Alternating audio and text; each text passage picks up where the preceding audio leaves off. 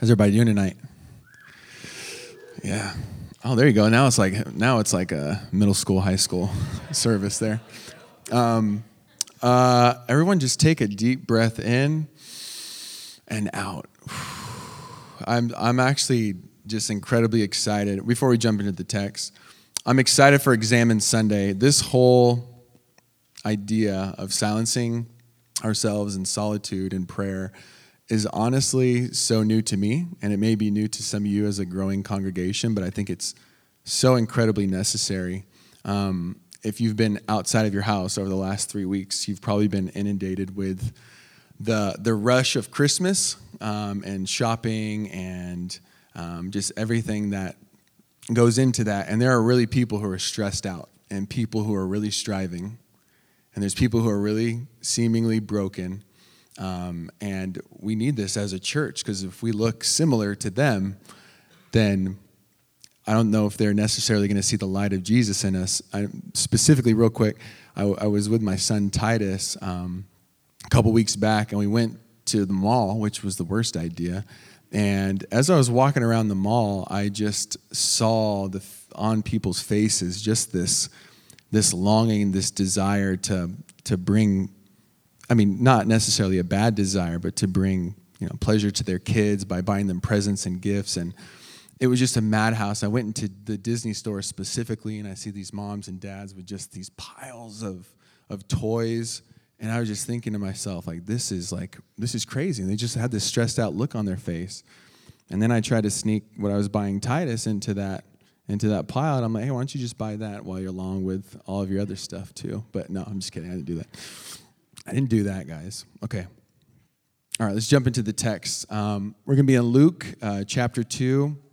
It's going to be verse 22 through 38. You guys a second to go there. Luke chapter 2.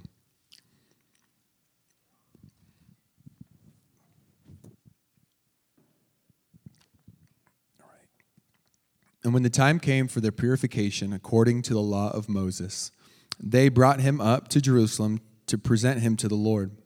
As it is written in the law of the Lord, every male first opens the womb shall be called holy to the Lord, and to offer a sacrifice according to what is said in the law of the Lord, a pair of turtle doves or 2 young pigeons. And there was a man in Jerusalem whose name was Simeon, and this man was righteous and devout, waiting for the consolation of Israel. And the Holy Spirit was upon him, and it had been revealed to him by the Holy Spirit that he would not see death before he had seen the Lord's Christ. And he came in the Spirit into the temple, and when his parents brought in the child Jesus to do for him according to the custom of the law, he took him up in his arms and blessed God and said, Lord, now you are letting your servant depart in peace according to your word. For my eyes have seen your salvation, that you have prepared in the presence of all peoples, a light for revelation to the Gentiles and for glory to your people Israel. And his father and his mother marveled at what was said about him. And Simeon blessed them and said to Mary his mother, Behold, this child is appointed for the fall and rising of many in Israel, and for a sign that is opposed. And a sword will pierce through your own soul also, so that the thoughts from many hearts may be revealed.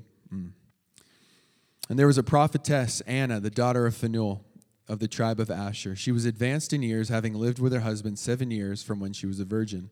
And then as a widow until she was 84, she did not depart from the temple, worshiping and fasting in prayer night and day. And coming up at that very hour, she began to give thanks to God and to speak of him to all who were waiting for the redemption of Israel. Let's pray. Father, we just invite you in this place, God. We invite you into our longing for pleasure, God, our longing for desires. God, I just pray, God, that you will meet us where we're at. God, I pray that you will speak to us as we are reading your word. And Father, we just love you and we thank you. And I pray this in your name. Amen. In the late 1800s, the famous author Oscar Wilde, if any of you have heard of him, gained notoriety by writing provocative screenplays, poems, and articles. His writings were well received, and at the age of 23, he actually received the Newdigate Prize, given to the most outstanding literary work by any undergraduate student at Oxford University. Wilde became one of the most sought-out playwrights of his time, and he was truly, truly brilliant. His lifestyle was also noteworthy. Although Wilde had many great literary works, he is remembered most for the way he lived his life. Having no reserve when it came to seeking pleasure, Wilde was known as a hedonist, defined as one who believes that the pursuit of pleasure is the most important thing in life. The pursuit of pleasure is the most important thing in life. If Wilde was living in 2019, he would be the spokesperson for the term, do what makes you happy, and he would not deviate. He did not believe in monogamy as he was constantly involved in other sexual relations during his marriage. He frequented opium bars and preached a message of being youthful and free at whatever the cost. His lifestyle ultimately led him to imprisonment for cheating on his wife. After being released at the age of 44, he lived 2 years on the streets and tragically died when he was 46 years old. So tragic. I would argue that a lot of things that we do as humans is in the pursuit of pleasure. Our pursuits take many different forms and seem to never fully satisfy our desires. I think of many of us and our pursuit of pleasure may not be as blatant as Wilde's pursuit. I believe that we would not consider ourselves as hedonists, seeking pleasure above anything else. However, I do believe that pleasure seeking in our culture is so readily available and culturally accepted that it may go unnoticed. I think for many of us, we can reach here in our pockets, or we have these phones that give us infinite access to any form of pleasure. For the stressed out college student in the room, studying for finals, they can momentarily go to social media as a means of release from the grind of studying. We've all been there. If you've been in college or you've been working on something and you just need some type of break and you go to social media, you go and you just like scroll and scroll and scroll. And you're like, wow, it's been an hour and a half and I still have to study, right? For the mom who is at home with the kids all day or is stressed, or is stressed for the arduous schedule that they may have to keep up with, maybe scrolling through Pinterest and imagining what a perfect life may look like without spit up on your shirt or Cheerios embedded in the carpet of your car is the pleasure that you seek. You start to imagine what your life may be, and in that imagination, you find pleasure in that. Advent is a time for Christians to remember and celebrate the truth that God became a man. This season reminds us that ultimately all of our deepest longings and pursuits for pleasure can only be satisfied in Jesus. That's why he came. We see the proof of this in the life of both Simeon and Anna, two people who dedicated their entire lives to seeking Jesus as a complete means of satisfaction. Now, as we read through Luke's gospel, we must keep in mind that he is writing to an audience very familiar with the Old Testament. And in the same light, he is proclaiming that Jesus brings salvation to both the Jews and the Gentiles. N.T. Wright puts it this way: Luke artistically narrates the story as a Jewish story, indeed as the Jewish story. And he has told it in such a way as to say that to his non-Jewish Greco-Roman audience, here in the life of this one man, Jesus, is the Jewish message of salvation that you, pagans, we need. Now, from our text, we will see all of these people groups come together in extraordinary unison. Let's look how this plays out. In verse 22, it says, "And when the time came for the purification according to the law of Moses, they brought him up to Jerusalem to present him to the Lord. As it is written in the law of the Lord, every male who first opens the womb shall be called holy to the Lord, and to offer a sacrifice according to what is said in the law of the Lord, a pair of turtle doves or 2 pigeons. This purification according to the law of Moses was for Mary. Women who had given birth to a male child were ceremonially unclean for 7 days, and on the 8th day is when their son would be circumcised. We see that in verse 21, which wasn't a part of our slides. That's when Jesus was circumcised. And then 33 days after the circumcision is complete, the mother must go to the temple to give an offering of a lamb, or if they couldn't afford it, 2 turtle doves.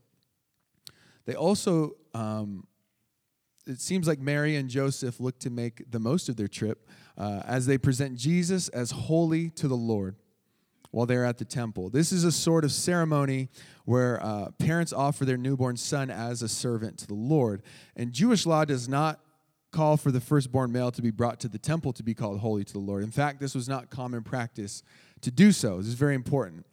Mary and Joseph went above and beyond, almost as to say, this child is not mine, and that his life serves a much bigger purpose. 2 weeks ago, Dan walked us through the story of Hannah, if you guys remember. Hannah was a woman whose desperate circumstances were transformed by the miraculous birth of her son Samuel. Hannah dedicated her son to the Lord. The story of Hannah and Samuel was a precursor to this moment in the Jewish people's longings. And Jesus, the Son of God, the true and final Samuel, had been born to save all humanity from our plight. Now, continuing on with this story, we're introduced to Simeon. And what do we know about Simeon? It's kind of interesting. It's everything that we know about him is right there in the text. Nothing more, nothing less. Scholars do agree that that is the beginning and the end of our knowledge. So let's look at verse 25. Now there was a man in Jerusalem whose name was Simeon, and this man was righteous and devout. He was waiting for the consolation of Israel, and the Holy Spirit was upon him. Although we have just a brief description of who Simeon is, the implication of his impact is eternal. He's described as righteous and devout. And these titles weren't just given to anyone. The word righteous meant that he was above reproach. And the word devout can also be described as careful. He was a devout follower of Yahweh who was careful to obey his commands. Simeon may be the poster child for the values of neighbors. He lived a simple life as he was righteous and cautious before God. He practiced stillness as he waited for Israel's comfort and was empowered and led by the Spirit. In his righteous and devout life, Luke describes Simeon as a man who was waiting for the consolation of Israel. Simeon was longing for comfort. He was looking for solace. And it wasn't for himself. I really want us to get this. It wasn't for himself, but for his people, Israel. This idea may actually be really hard for us to wrestle with as 21st century followers of Christ. Now, I want you to know, Scripture does not say he was righteous and devout so that Simeon would be exalted. Scripture doesn't say that Simeon was righteous and devout so God could bless him 100 times over. The text actually gives us, if you could put that back up, Max, that'd be great, yeah. The text actually gives us his life goal in this introduction. He was waiting for the consolation of Israel. He was waiting patiently in anticipation of the Savior to come. He seemed to have deeply understood the oppression and displacement of the people of Israel were going through at that time, so much so that he dedicated his entire life to wait for them to be comforted. Simeon was righteous and devout for the sole purpose of his people to find comfort. And this is my prayer, that I can truly see the hope of Jesus for all and devote myself to that cause. And lastly, the Holy Spirit was on him. If we go to the last slide. Verse 27 says, and he came in the Spirit into the temple, and when the parents brought in the child Jesus to do for him according to the custom of the law. Imagine waiting for something for so long, 80 plus years. Imagine what it would look like when it is finally presented to you. Now, in my limited experience of life, I happen to vividly remember my wedding ceremony in which there was a lot of anticipation. I want to let you know, I want to paint this picture so you can be there with me in this. And I want you to know I did have consent from my wife to do this. I actually created a complete intro video for myself as I came into the sanctuary. And so that intro video was made up of different workout scenes of me working out with Rocky music in the background. And it was my groomsmen and I. It was this highly produced video, completely dramatic and completely just terrible but great. And it all culminated with this last shot of the scene, or the last scene was a shot of the church and myself and my groomsmen coming in from the back to the front of the stage. And I had dawned on me, I got to stand up for this, the Italian stallion robe from Rocky, like legitimately. And I come walking down, and my groomsmen are acting like security guards, and they're like pushing everyone to the side or whatever, right? And I come up on stage, and they take it off, and I'm super hyped, and I'm just really excited. And the second that the music switched, boom, Jason Mraz, I Won't Give Up. It was all the rage in 2012, all right? Jason Mraz was hot. And right when it switches and I see my sister-in-law come down the aisle, I lose it, and I start crying. I mean, ugly crying, like almost like hunched over. And I'm thinking to myself, like, Matt, Ashley hasn't even come down the aisle yet. Like, what are you going to do when she comes, right? So they all make their way down, and then the music switches again. And then there is my bride coming down the aisle, and I absolutely lose it. Like, at this point, I'm curled up. The pastor who was marrying us literally has his hand on me, like, it's okay. Like, pull yourself together, man. Pull yourself together. And I'm sitting there, and I was just overcome because this promise, the promise of marrying my wife was coming to me, literally walking down physically into the aisle. And I know that my life would not be the same in the best way possible. Now, I'm not going to say that Simeon did the same thing. I don't know if he ugly cried when he was presented with Jesus at the temple. But I would venture to say that Simeon's pursuit of pleasure had found his resolve in that baby. So much so that he offers praise. And as he physically holds Jesus and his longing for the consolation of his people is now fulfilled, he says this. He says, Lord, now you are letting your servant depart in peace, according to your word, for my eyes have seen your salvation, that you have prepared in the presence of all peoples, a light for revelation to the Gentiles and for your glory to your people Israel. Let's take a moment just to reflect on this and just kind of recap what is going on. Mary, Joseph, and Jesus, they head to Jerusalem for a purification ceremony for Mary. They cannot afford the sacrificial lamb, so they offer 2 turtle doves, indicating that they're poor. Meanwhile, the Spirit has promised a righteous and devout man that he will not die prior to seeing the Messiah come, the one who will bring comfort and refreshment to his entire nation.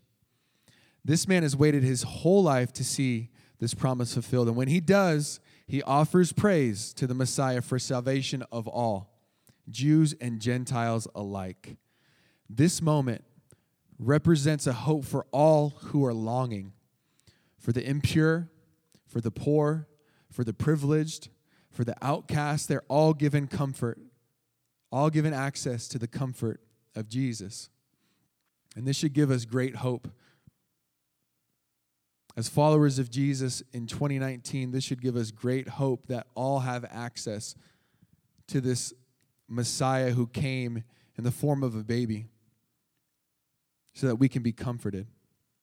And then in comes Anna, a widow and prophetess, who is described as a woman who did not depart from the temple, worshiping and fasting and prayer day and night. Night and day she was devoted to seeing a Savior come and did not waver. For at least 84 years she was in the temple longing to see a Savior. She was dedicated beyond belief.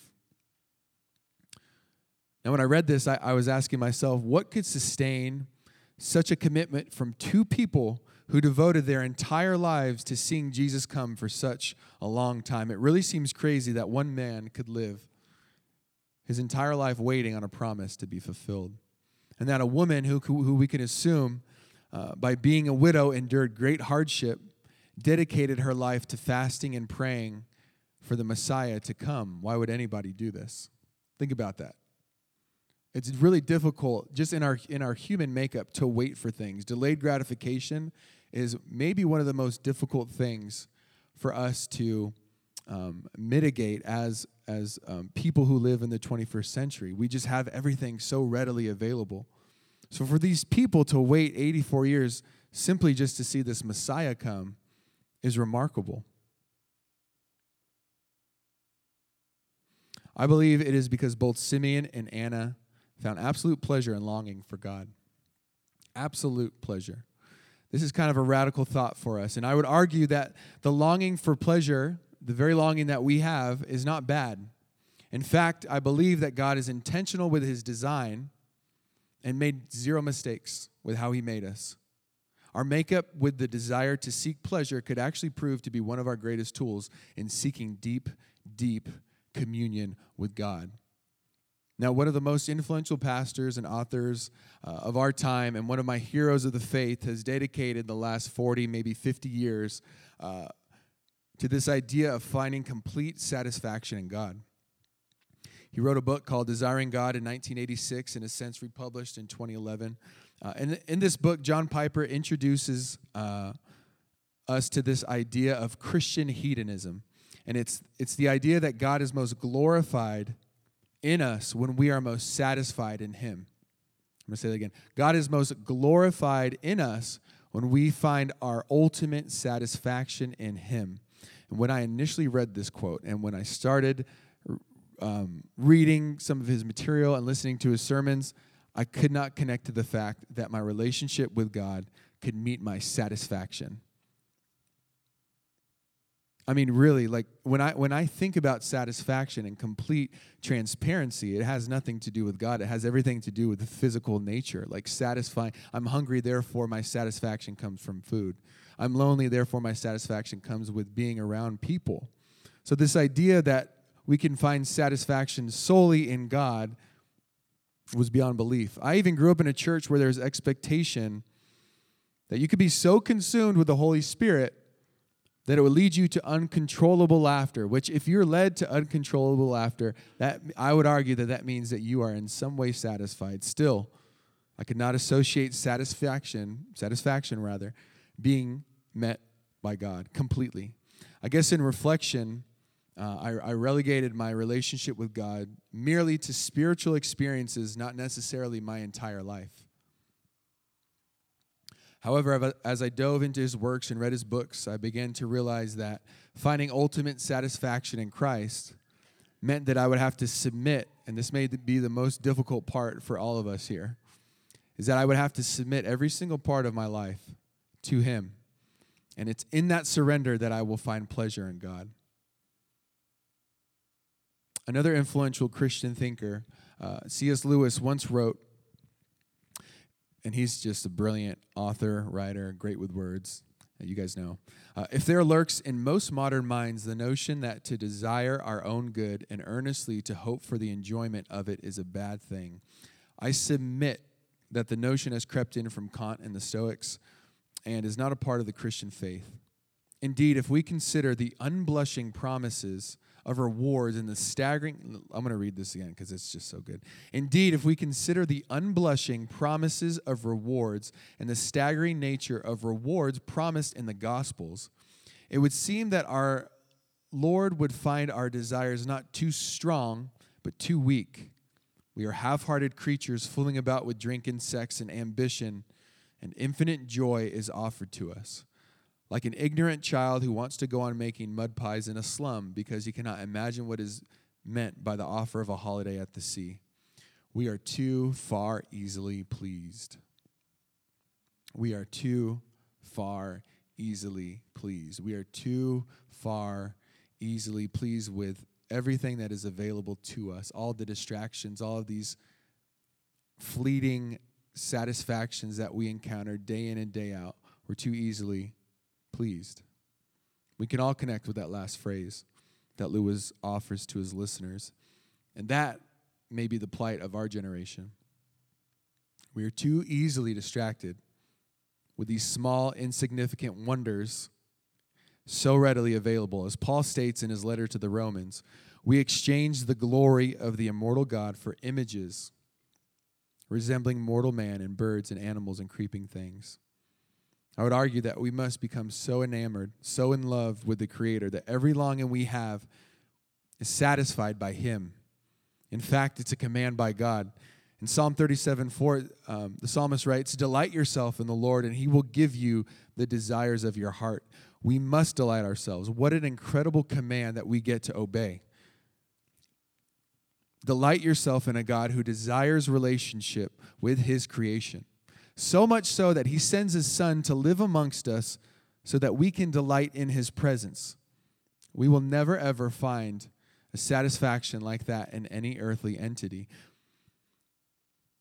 I have to believe that this command in the Psalms allowed both Simeon and Anna to commune with God in such an intimate way that they did not want to choose any other way. So this may lead you to say, I would hope, how? How do I, as a follower of Christ, in 2019, with all of these distractions and all of these pleasures so readily available, how do I find complete satisfaction in Him? We do exactly what Anna and Simeon did. We engage and delight ourselves in the practices and devotion to God. Fasting, praying, Bible meditation, solitude, days of Sabbath, keeping to His presence, examine Sunday. This is all a part of how we commune with God. Listen to the words of Jesus as He teaches us how to pray and how to fast. And when you pray, you must not be like the hypocrites, for they love to stand and pray in the synagogues and at the street corners that they may be seen by others. Truly, I say to you, they have received their reward. But when you pray, Neighbors Church, go into your room, shut the door, and pray to your Father who is in secret. And your Father who sees you in secret will reward you. And He goes on to speak about fasting. And when you fast, do not look gloomy like the hypocrites, for they disfigure their faces, and their fasting may be seen by others.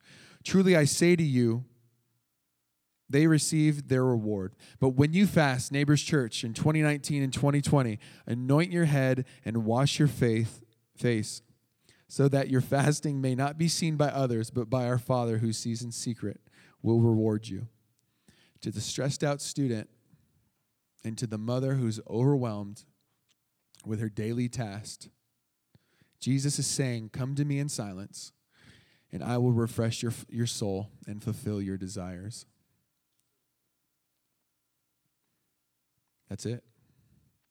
We have to rest in His presence. This is not a suggestion. This is a command by God that we must delight in His presence so that all of our satisfactions that are so temporal, they're so fleeting, they're met in Christ. I'd like to close today with two thoughts. The first one is we will never grow weary in our pursuit of pleasure in Christ. As we see in this brief narrative of Anna and Simeon, we plainly see that they were sustained in their life as they communed with God. They were devoted to live fully surrendered and valued God's presence in their life. I think about Anna specifically and the fact that she was a widow. Loss of family member may be one of the most devastating human experiences that we go through. However, and I really want us to understand and connect with this, that God came to Anna in her longing and in her desperation and in her adoration for God. He came and provided complete satisfaction in Him. For some of us, we need that similar comfort from God. Actually, I'd argue all of us need that from God. We are desperately longing for a deep crevice in our heart to be filled. Maybe we've experienced loss like Anna. Maybe we've lived a life of abuse and feel like we can never be loved again. But I want to tell you that Christ has come to fulfill that longing in such a loving and tender way. In the same way that He came to Simeon and Anna as a baby wrapped in a swaddle. Let that baby be an image for us to remember as we see our longings met by Christ. And lastly, finding complete satisfaction in Christ may be every follower of Christ should be every followers of Christ's lifelong goal. In order to do this, I think we must reorient our minds to view our relationship with Christ more than just steps in order to achieve, but as a relationship meant to be enjoyed. I think about my first year of marriage, and I remember I got really inundated with how things should be, right? As a husband, I struggled greatly because I was not a handyman. I did a poor job budgeting. I couldn't work on cars. Still can't do that, so don't ask me. And was extremely insecure when it came to making decisions because of these ideals that I had in my head. I was unable to perform these tasks needed to be a husband. That's truly what I thought. I was not enjoying my relationship with my wife to its fullest capacity, as I struggled to fit this false idea of what it means to be a husband. And I believe at times we've taken on that similar identity as followers of Jesus. We at times get so overwhelmed with our inability to achieve these ideals that we make up in our head, and it prompts us to momentarily or permanently turn away from God and seek a life of pleasure, not pursuing ultimate satisfaction with God. If we can learn anything from Anna and Simeon, it is that they lived a very long life completely satisfied by God. They did not wander nor crave for affections in the temporal, but had their affections towards the eternal, towards Jesus. As we close our Advent series, our longings have been met in Jesus. We need only turn to Him with real devotion to discover His pleasures. Let's pray.